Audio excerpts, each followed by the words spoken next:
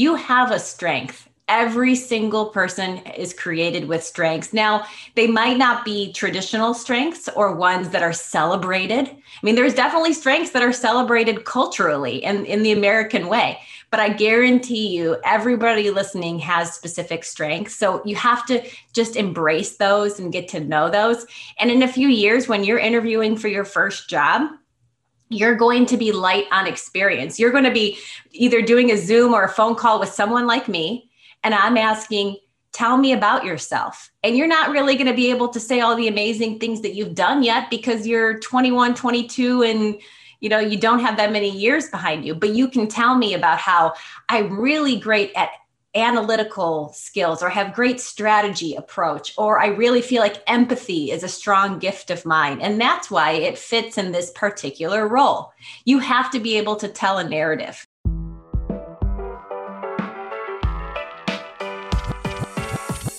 Welcome to the Edge of Excellence podcast. This show is for current and aspiring leaders that are dedicated to showing up every day in their lives with excellence. We break down the careers of those excelling so you can understand what is out there and how to rise up in every field you choose. Let's get the show on the road, shall we? Your host has spent his life promoting global entrepreneurship, helping 20-somethings find their passion, and working to help others achieve excellence. CEO of CollegeWorks, Matt Stewart. Welcome to the Edge of Excellence podcast. On today's show, we have Danielle Whitaker. Danielle has 2 daughters and a family, and they live in southern Wisconsin. She runs a talent acquisition business focused in the construction industry, but working in many industries. She earned a BA in sociology because she wanted to be a social worker, ended up getting a master's in mental health counseling, still following that path, and now flourishes in another industry. Danielle's going to talk about developing the skills and looking for that serendipitous crossover, because you don't need to have your path right now. You need to be moving in the direction of a path. And Danielle worked as a TGIF waitress in preparation for being a business founder and a talent acquisition agent. Danielle's going to talk about the Occupational Outlook Handbook, where you can go look at all sorts of different careers. She's going to talk about the Strength Finder test, and she's going to talk about being humble, open to improving, and open to growing. Welcome to the Edge of Excellence.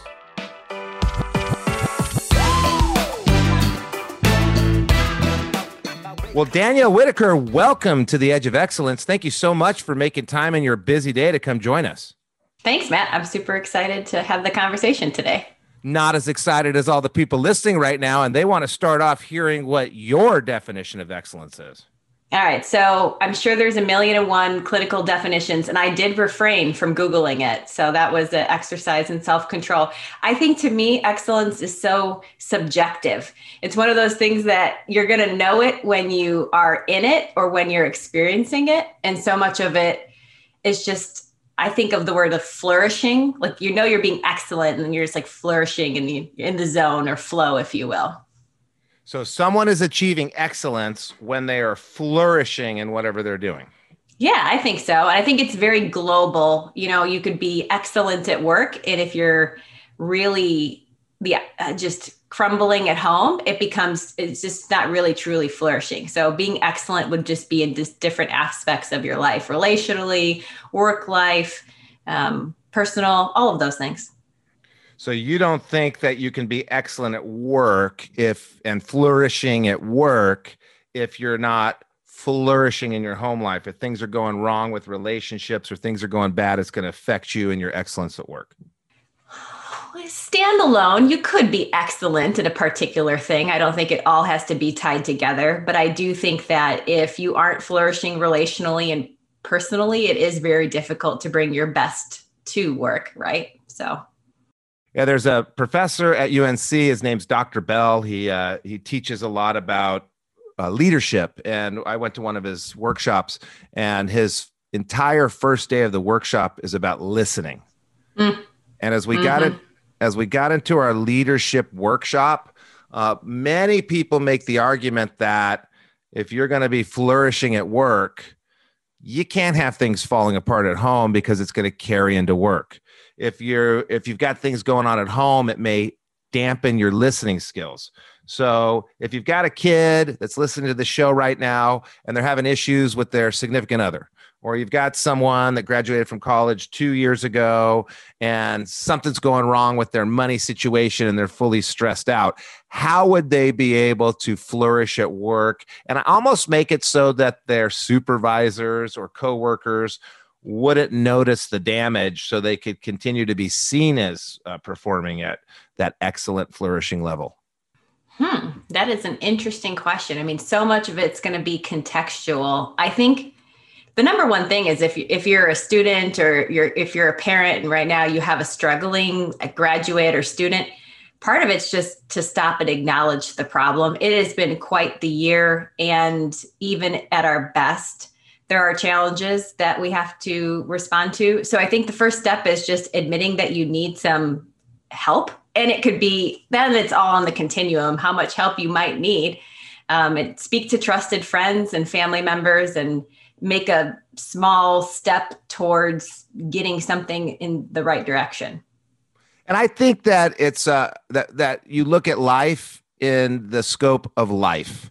You look at what's going on in the scope of long term. If you look at any individual day, I'm not excellent at everything every day. Yes. I might have been horrible at. I gave a speech in Kansas. It was the worst speech I ever gave. It was the only speech I gave on Sunday. That day on Sunday in Kansas, I was not flourishing at work, but I was still excellent. I just didn't happen to be at that moment. So maybe long term, if things are falling apart, it's going to affect you. Short term, you might be able to get over it. So there's people that have depression. They've got COVID issues going on. It's creating depression. Long term, that's going to create a dampener on their excellence. Short term, they can get over it. But like you say, they need to go deal with their issue to maintain their excellence. Would that be right? Yeah. To me, I think that's the struggle in your 20s is to really find out so much of who you are and how you tick. But then you also only have X amount of years behind you. And as you age, you have the benefit of, like you said, the understanding of the long game and the longevity of it. One bad exam, or if you bomb a presentation, or if you don't get that mark or that internship or whatever it was in college, is a big deal, not diminishing that it is. But then the longer that you go, you realize there's just a string of opportunities and a string of things that can go either way. And so it kind of just breathes some perspective into what you're experiencing on the daily. And I'll diminish it. You get an F on a test, who cares? You're going to live 130 years. Go take the class again, take the test again. You shouldn't freak out about that. Your parents get a divorce. That's going to throw you for a loop. For a bit. And that's okay. It's okay to be thrown for a loop for a bit, and then you find your way. And I personally have experienced depression when we had a death on one of our job sites, and it depressed me. And man, I even feel bad about saying that, because look what it did to the family. I mean, I shouldn't even say anything about myself. And I knew that I needed to get through it. I knew I needed to deal with it. I knew I needed to do whatever I could to help the industry prevent it from ever happening again. And, I wasn't myself, but eventually I got through it. And in the long term, I've honored Brad Hilberg. And in the long term, we've done a lot to change the industry. And in the long term, I feel good about how I handled it. At the time, I was anything but excellent for a period of time. And that's an example of as bad as it can go. Flunking a test or breaking up with your girlfriend, that's not the same thing. But you still are going to dip for a little bit, and you may not flourish, but you need to get your stuff together to maintain that flourishing excellence. Okay, I got it. I understand. So you're excellent, Danielle. You've been excellent for a long time. You've done a lot of things. You've gotten a couple degrees. Let's go way, way, way, way, way back. And thank goodness we're not using video so people can't tell that you're actually super young compared to me. But if we go way back to high school, like at least a decade ago, what was life like? How did you see yourself? How did you find your path? Oh, frighteningly, my 20-year high school reunion's next year. So that's right around the corner. I think how I would describe myself in high school, I was well-liked, but not popular, overachieving, Definitely not athletic. I actually joined the badminton team. That's a whole, I don't want to go down that rabbit hole. I was on the Model United Nations team. That kind of gives you a window into the level of nerddom that had occurred in high school. But yeah, I loved people. I loved the social aspect of high school, but I definitely loved achieving. I loved learning and performing well. So that was really fun for me in high school. So what is the difference between well-liked and popular? I feel like that is, yeah. I wasn't going to parties on the weekend necessarily. I was a small groups kind of person. But I think everyone probably I grew up in Schaumburg, which is a big suburb in Chicago. And so there was like 2,000 kids at my high school. So it was a fairly big high school. So most people would know me, but I wasn't necessarily a cool kid, if you will. I don't know. If you're listening, you know the difference between if you're popular, and well-liked. I mean, I don't think so. I don't think so. Because I think as I look back at my high school, I think, oh, I wasn't that popular. Then I find out that everybody thought I was popular except for me. I think that there's a weird, and you've got the degree in this, I don't. I think that there's a weird misinterpretation in high school of what matters and who we really are. My daughter always tells me she has no friends. Okay, then who are the 8 people that just showed up at our house yesterday? And I think people beat themselves up a little bit in high school and they don't think they're as popular. And then you go ask the most popular person, that person doesn't think they're as popular ever either. So well-liked, that's good enough for me. Are you leading the team of people going out TPing and getting obliterated on the weekend? Well, that doesn't make you popular. That makes you fun, and maybe fun in a bad way. So you can be fun and not popular. You can be nerdy on the debate team and think you're not popular. I had a kid call me up. My brother's helping him get a job in tech, and he's a friend of mine's nephew. And my brother sends it back to me. He calls me up and he says, yeah, your brother told me to talk to you about networking. I hear you're good at networking. I said, I'm not good at networking. I don't even know what networking is. You know what I am? I'm a good friend. So I'm talking to you because I'm friends with your uncle, but you don't know this. 4 years ago, I went to Africa with this kid. He didn't know I was the guy in Africa with him. I said, you went to the same school as my son. My son was a freshman. You were a senior. My wife used to come back and tell me how cool you were to her and my son. And I haven't forgotten that. So I'm talking to you on the phone, not because you're a good networker, but because you're a good person. You've done good things. And if you're a nice friend and you do favors for people, people might call it networking. I call it being a nice friend. And then people want to do things back. So I bet you, Danielle, you were popular. I didn't think I was popular. I think I might have been somewhat popular, probably less popular than you. You just didn't follow the mainstream activities that you thought people liked, but you were well liked. So I think you were probably popular. And I think you have that same high school issue that I have. Make sense or no? Yeah, I think it's interesting. I think we still categorize it in really like black and white terms. Was I a good friend? Yeah, absolutely. I mean, if you leave high school with maybe even 1 or 2 solid relationships, that's an amazing accomplishment. I mean, the stats now of how many close friends we have as adults are low. Just 1 or 2 in your lifetime, and that's a good accomplishment. I mean, high school, what I loved about it too is that's kind of, I know that we're here to talk a lot about career. It was probably around 15 years old. That's when I was introduced to our high school guidance counselor, and we had social workers on staff as well. And it was around like 15 or 16 when I was introduced to our social worker. I was a peer mentor. And also, I mean, listen, my parents were on the back end of a fairly messy divorce. And so to me, all of a sudden, I recognized the need for support. And so I was like, that's it. I'm going to be a people helper. I want to be a social worker. And so I felt really fortunate to have those great experiences in high school to kind of be pointed in that direction. So you're in high school. You're super duper duper popular, even though you don't think so. You run into some professional who impresses you, and they're in the social working industry, and you kind of find your path. And so oftentimes people don't find a path, and they're all worried because their parents are saying, go to college, and the college is saying, get a major, and their friends are saying, you better figure this out in 4 years.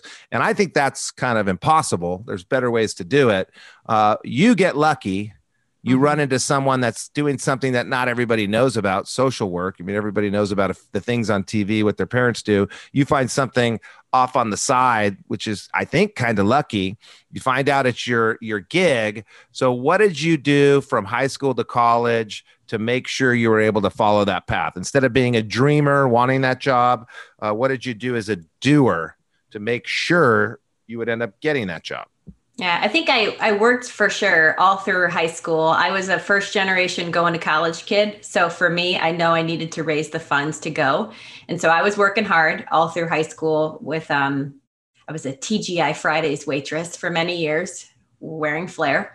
But basically, what did I do? I looked for things that would be crossover. When I think about a social worker being a people helper, and the type of roles that they had, that's the kind of experiences I looked for. So peer mentorship, there was peer mediation. If I could be a counselor or like during the summer, anything that was people related, that would build like a resume or kind of go towards that experience of just being with people and helping in that way. That's what I was looking for in high school. So if you're going to be a lawyer, you're going to be a doctor, you're going to be a physical therapist, social worker, you name it. There's a lot of different things you can do that you need to have people skills. And the soft skills are so much more important. You're going to go to college, or you might go to graduate school and get licensed in these particular skills. But ultimately, your soft skills of working with people and understanding how to work as a team and follow direction, I mean, you need that now. And so you should be doing that right away. Yeah, I wanted to be a lawyer and I waited tables, because I thought lawyers were the ones in front of the courtroom arguing. I later found out that's a small percentage, but I needed that gift of gab. My son, he's going to go into some form of business. He worked at the front counter of a restaurant. And in one summer, it was his sophomore year, he went in kind of quiet and introverted. He came out with the gift of gab. And if he hadn't had that experience, he wouldn't be prepared for business. So you were a little bit more focused than some. You were making your equation. If you're listening to the podcast right now, you can think of whatever you want to do for a living.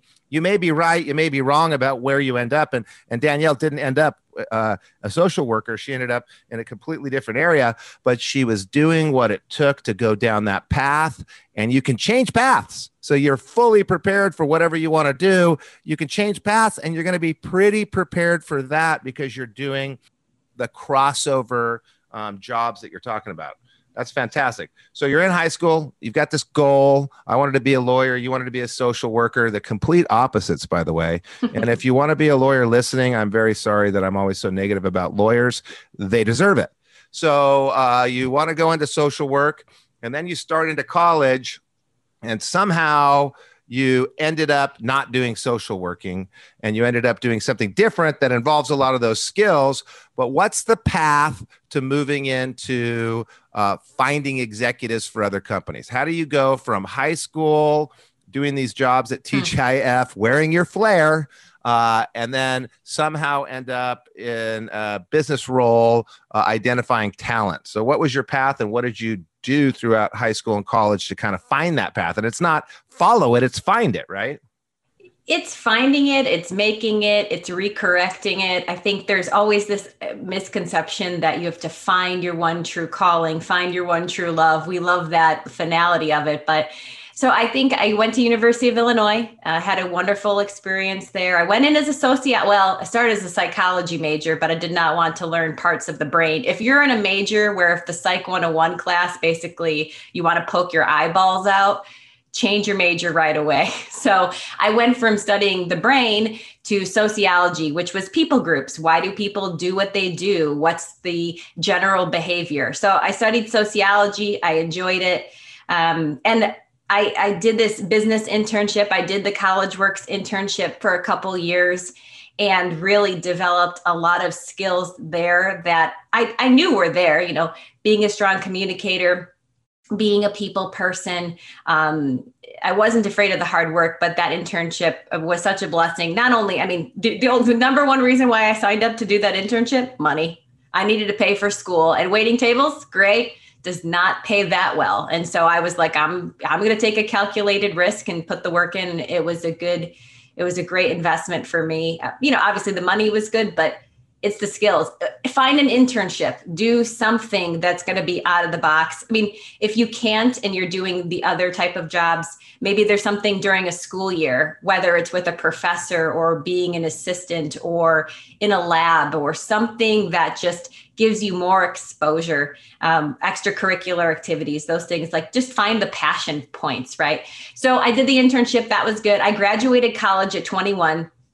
Honestly, if you're a sociology undergrad or you're a liberal arts undergrad, not much you can do with just a bachelor's. You need to go and do graduate work. But at 21, I'm sitting here going, I don't have the money to pay for grad school. Social workers don't get paid that much realistically. So I'm not going to take out an $80,000 loan to go do a graduate program. And honestly, at 21, Matt, what do I know to be a good qualified people helper? I still felt really ill-equipped. At 21, it's like, so I just said, you know what, I'll probably be a people helper. I'll do my formal master's at some point, but I'm going to press pause.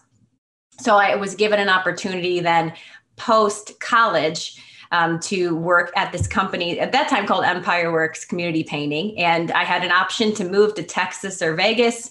I chose Vegas because I'd never been to either, but who's going to visit me in Texas? I was like, I'll go to Vegas. So I moved to Vegas at 21, and I really enjoyed the business and the corporate world in that sense, like the entrepreneurial aspect of it. And so, that's kind of like the college piece. It just transformed, if you will, from I want to do this particular job, but then it's like I just zoomed out and said, what parts of the job really, what drew me to the job? It's not necessarily the job itself. There was aspects to it.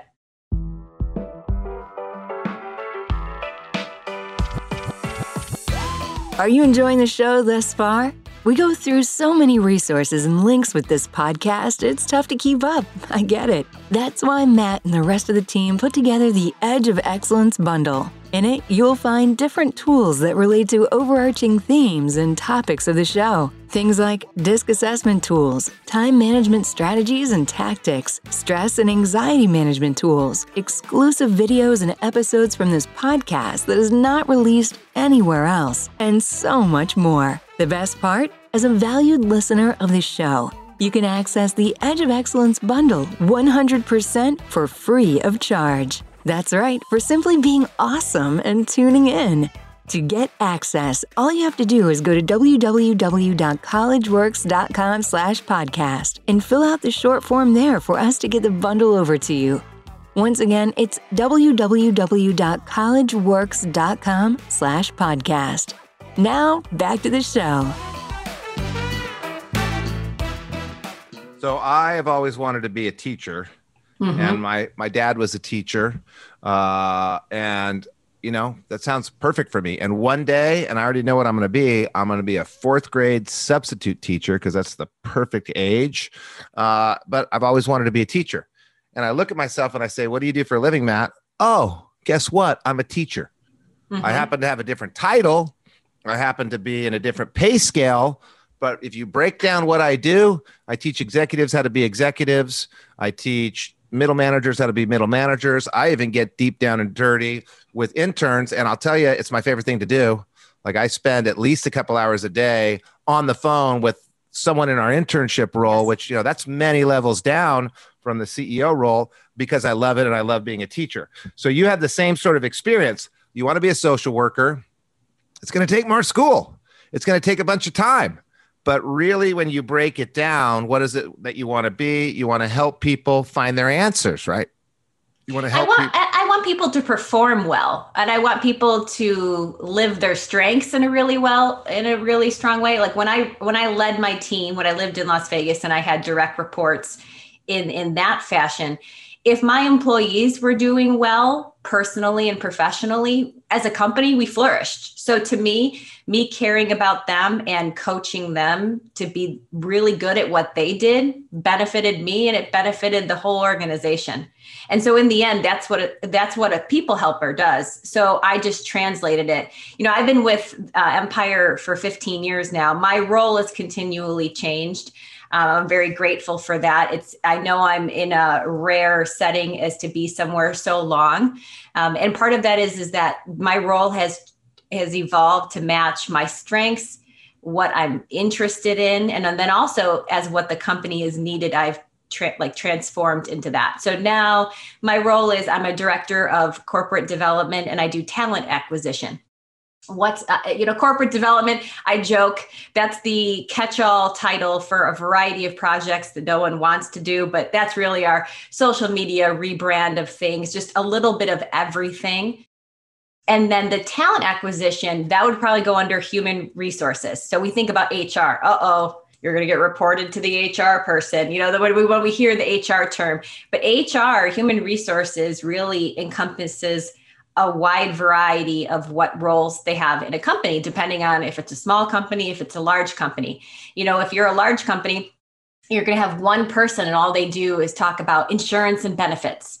And you're going to have, the person who's doing maybe discipline and diversity training, or they're going to be doing really specialized roles. In a medium or a small company, that's where your HR generalists shine. What I do really well is I do talent acquisition. And so that's essentially a recruiter, if you will. So I recruit amazing people to come work for the company. And pretty much the skills and what that really involves is it's looking at different candidates and trying to figure out if we're a good match for them and vice versa. Are we a good match for them? And it's really that dance between, yes, they want a paying job, but is the role that they're going to be doing something that they could get excited about? I say to candidates, I always tell them, I say, I'm good at sales. And oftentimes I'll hire for salespeople. And I say, I know you're probably really great at sales too, but we cannot convince each other now that we have a good match, because if we don't, it's unfortunate for everyone if people aren't honest in the interviewing process. And so when I talk to a candidate to join us, I want to make sure that whatever they're doing role-wise, 80% of the job is stuff that they would enjoy or that they're naturally suited for. If you're a person who loves being out in the field, you're very tactile, you want to feel things, see people, be out, and you're chained behind a desk 5 days a week, you are going to hate that role. And so I'm listening to see for candidates how they describe their way of being and who they are and what gets them excited. And I got to figure out, is that a good match for us? Because I want to avoid turnover. I don't want them to not like their job. I don't want to have to hear that they got fired in 6 months because it was not a good fit. So a good analogy too is if you've read the Harry Potter books, I'm like the sorting hat. I'm trying to figure out as I talk to people, are they a good match for where they might fit within the organization? So that's talent acquisition. And sometimes I kind of question myself, I have the mental health background. I did get my master's. I did that. And I say, I'm not practicing. Why aren't I practicing seeing clients daily, like individual practice? But ultimately, I hear people's stories. I'd say, tell me about yourself. And I get to hear about their story and then hopefully get them matched or not matched. When I tell them a no, it's really oftentimes in their best interest. If we weren't a good match for them, I know on the candidate side, it's hard to hear a no. No one likes to get rejected, if you will. But I often tell them to trust the process, trust the recruiter or the acquisition person, that they know that maybe as the company, they weren't good for them too. So, and there's people on this call, the majority of them, on listening to this podcast, that they don't know what's out there. Mm-hmm. They don't even know what a social worker is. They know of a very limited grouping of jobs. And for example, myself, I wanted to be a corporate lawyer. I didn't know what a corporate lawyer was. I just knew that they made a lot of money and that people like that title. And then when I dug down to it, it's the exact opposite of who I am. And I could never do that job really, really well because the building blocks of that job are not in my wheelhouse. Detail orientation, perfection in writing and speech, just not my gig. So you've got people in there that want to help people. You've got people that don't understand that there's many ways to help people. They think, I want to be a psychiatrist. What about a social worker? Okay, I want to be a psychiatrist or a social worker. What about a talent acquisition agent? Well, what's that? Mm-hmm. So you wanted to help people. You thought you were going down the right path.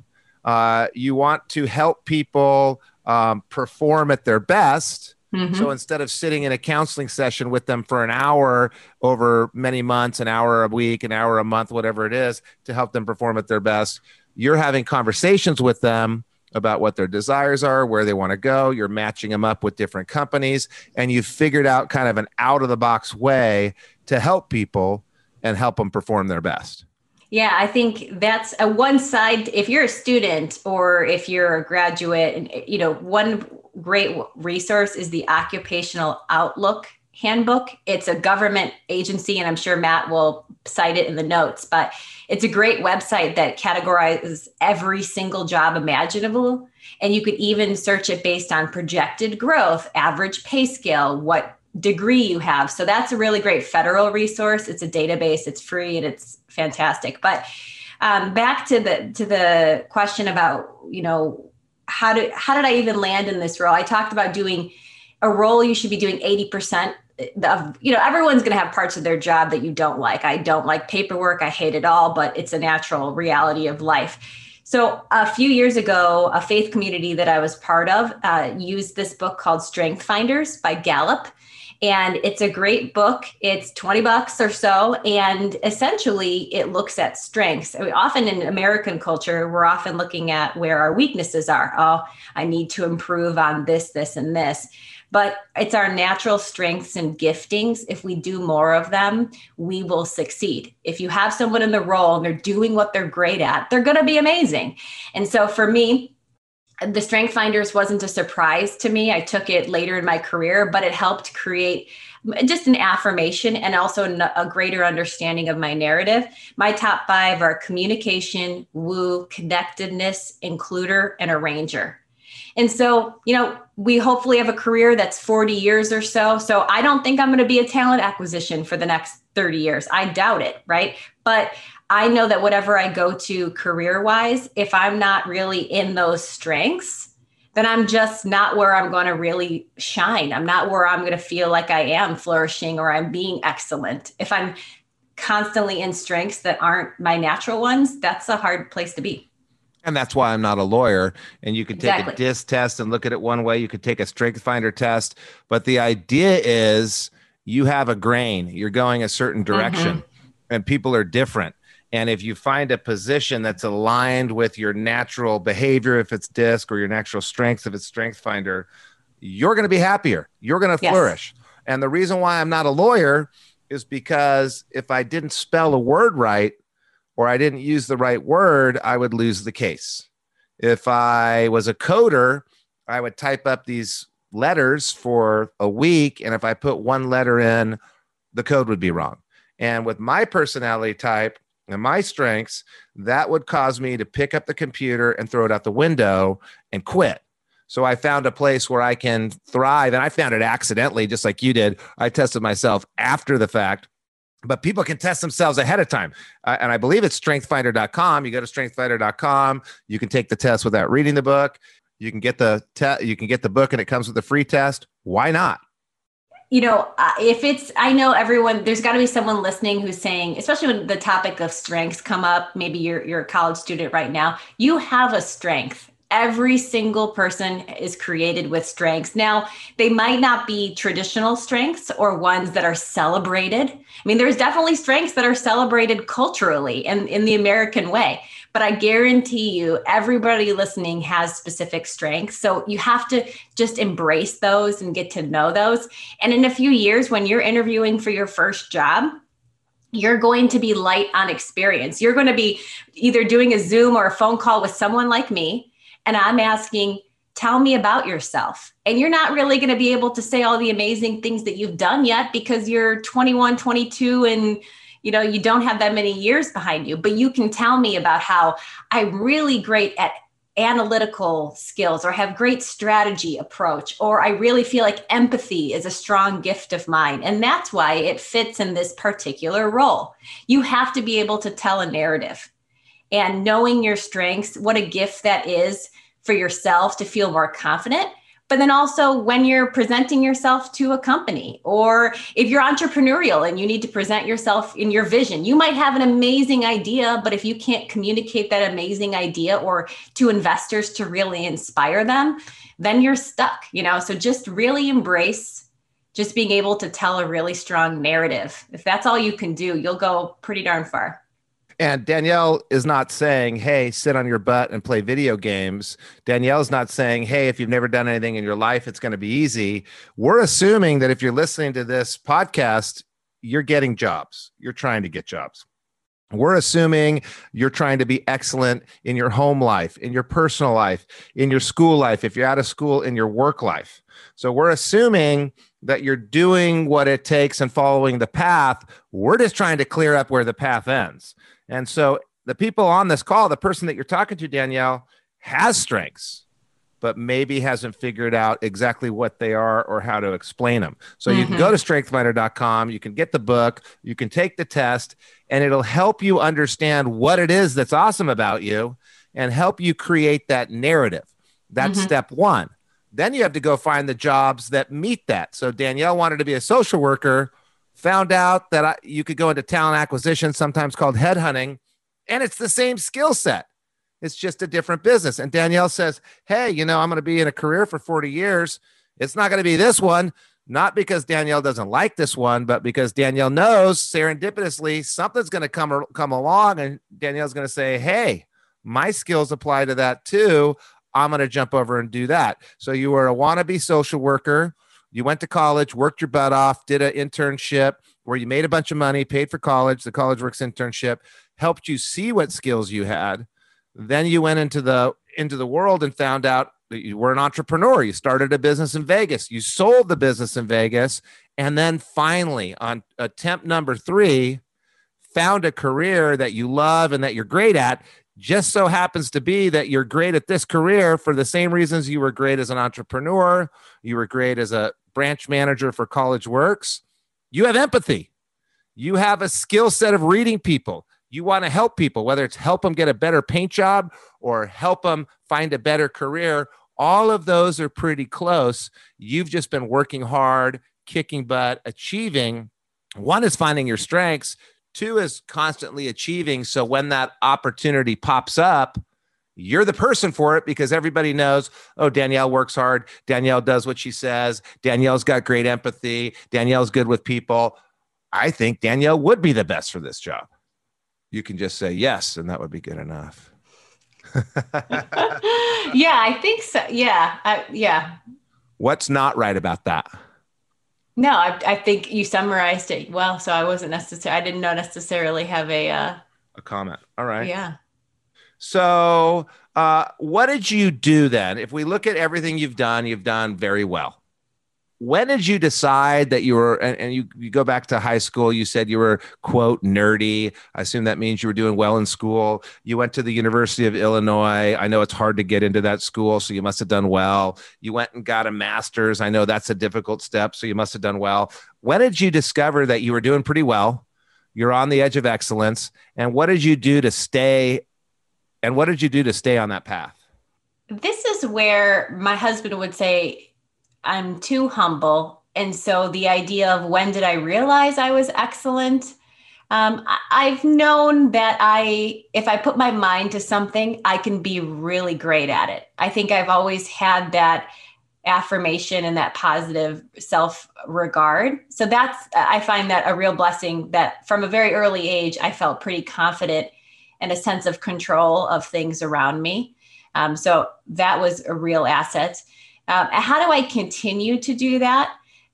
I think just continuing to be open to how I would improve and how I would grow. I think that there are relationships and life stages that are humbling. I became a parent a few years ago, and that's a humbling experience too, because if you think you're great, then all of a sudden you're going to slam into something that's really out. Even though I have I have natural communication skills and empathy and these type of giftings, it's still hard now when you have tiny humans you're responsible for. So there are always, I think, life challenges.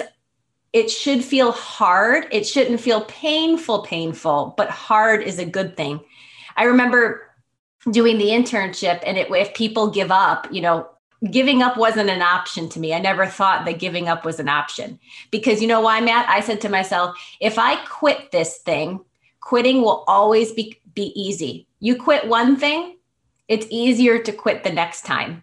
And so for me, I just don't quit. I'm just going to have at it and seek help from other sources. There's got to be someone smarter than me who's walked the path in a different way, who's going to give me perspective. You just keep trying. So you're going through life, you're confident but humble. And I find most successful people don't think they're successful. Most successful people think they just got lucky. They don't realize, oh, Danielle, you worked harder than most people. Oh, Danielle, you had more jobs than most people.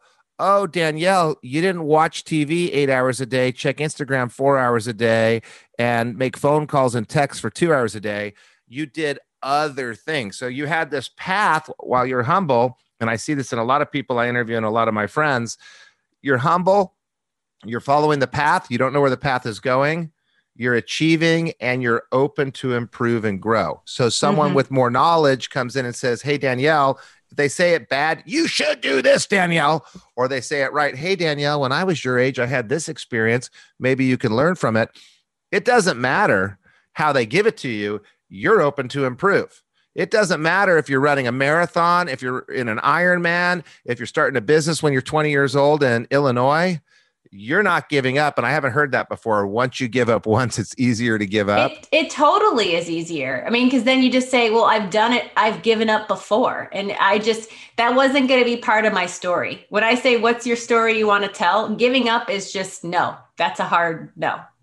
And as a talent acquisition person, people need to come to you. They need to understand their strengths and have that narrative. They need to understand what it is about them that's unique and have that narrative. And part of your narrative is, I'm getting through it no matter what you throw at me. Got to make it a lot easier to get hired by whoever's hiring you if that's your narrative, right? Yeah. And I think that's a good word of encouragement. If you are interviewing, and let's just say you had some transitions, maybe a job didn't, or you were tried an entrepreneurial adventure and something happened. You just have to be able to explain transitions. Most people make career changes or job changes because of the personal. Whether it's a death in the family or there's a huge event. I remember when I look at resumes and it's 2008, which was the housing bubble, I understand when I look at candidates at that window that was, so different life events are spurred on because of things that are happening circumstantially, but you do need to be prepared to explain them. If you I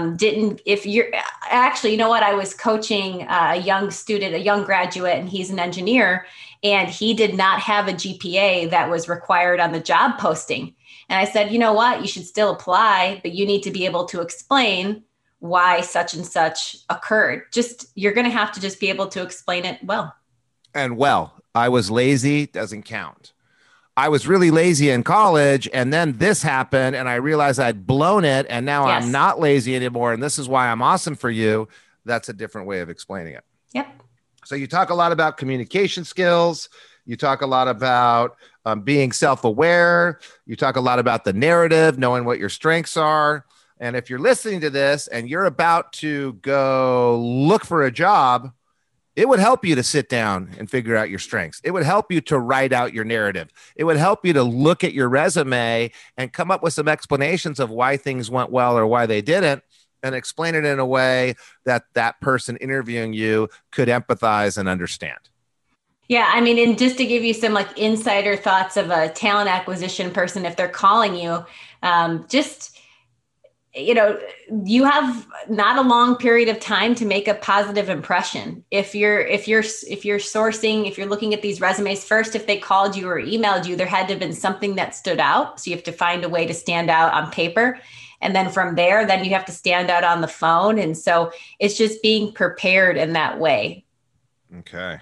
So when I look back, or when you look back at your high school and your college, first of all, you didn't come from a lot of money, so you had to figure out a way to pay for things. That's a sacrifice you probably don't regret. What other sacrifices did you make that you look back and say, thank goodness I made that sacrifice? So some of the sacrifices that I made, I think a lot of it stemmed from putting responsibilities first and fun second. Don't get me wrong, I had a ton of fun, but I knew that there were certain responsibilities that just needed to come first. And so typically those are going to be family responsibilities and then working from a young age. And I'm glad I did those things. Work ethic, I do think that there might be an innate sense of work ethic, but for me, work ethic is a muscle. I mean, you either get stronger at it or you let it atrophy and sit around and get lazy. So part of it is I'm glad that I always put the work in and needed to be disciplined in that. Yeah, I often wish I was with a friend of mine this weekend who him and his father developed a car collection, and they had hundreds of cars. And I took a friend of mine's child who's really into cars. We went and looked at it, and they've got the Duesenberg from Annie, Little Orphan Annie, that Daddy Warbucks drove. And I thought, hey, so-and-so, because I'm not going to say his name, I usually do. So-and-so, your dad was Daddy Warbucks, and you even have the Daddy Warbucks car. And I've always been a little bit upset that my parents didn't earn billions of dollars and put me in some sort of position to spend it. Mm-hmm. But if I go back in time, really, that's not true. I'm really happy that I had to work. I'm really happy that I had to pay some bills. I'm really happy that I make my kids work and I make them pay some bills. And I know some people that grew up with a silver spoon in their mouths. Most of them are very humble. Most of them are very hardworking. And I don't know any that aren't actually. They all are kind of the same. They came from the same cloth. They had to go develop that work muscle. They had to figure out responsibility first. No matter where you come from, what background, if you're lucky enough to be wealthy or lucky enough to not be wealthy, you've got to go out and develop that work muscle. So all that working that you sacrificed a trip here or there was worth it because you developed that muscle. All of the things that you did maybe seemed stressful at the time, but you realized responsibility first. And you're saying that was a big reason that you were able to be excellent in all these different careers. Mm-hmm. Yeah, I think, it might be harder too now. I mean, you do sacrifice even what you spend you're going to earn money. And then what do you do with that? And there's conservative things that you should be doing. There's saving and there's funding businesses and that type of thing, while your friends are posting about their fantastic vacations or spending their money in different ways. So it's always that, pay off later kind of mentality. Are you willing to, what's that social science experiment where marshmallow experiment? Yes, I love that experiment. I think about doing it with my children. I don't know at what age you're supposed to do that, but yeah, you have to just hold out to get the more marshmallows. You got to hold out to get the more marshmallows. Well, Danielle, you've been a leader in quite a few organizations, including the one I work in currently. You founded a business, you sold that business, you started another entity, and now you're telling us that maybe one day you might even start another business. Thank you so much for sharing your path to excellence, your ability to find excellence in all sorts of different places, your openness for learning, your openness for identifying opportunities similar but a little different, and for making time for us today on the podcast. Thanks, Matt. I hope you enjoyed that episode today on the Edge of Excellence podcast. Make sure to hit subscribe on whichever platform you're listening to this. If this episode made you think of someone, go ahead, take a screenshot and share this exact episode with them. This show exists to showcase what is possible when young leaders are willing to step out of their comfort zone and choose to excel in their lives. To learn more about our internship for young and ambitious students, www.oneinternship.com/podcast to see if it's something that makes sense for you. Once again, it is www.oneinternship.com/podcast. Let this be a reminder for you to live on the edge of excellence in your business and life. See you next time.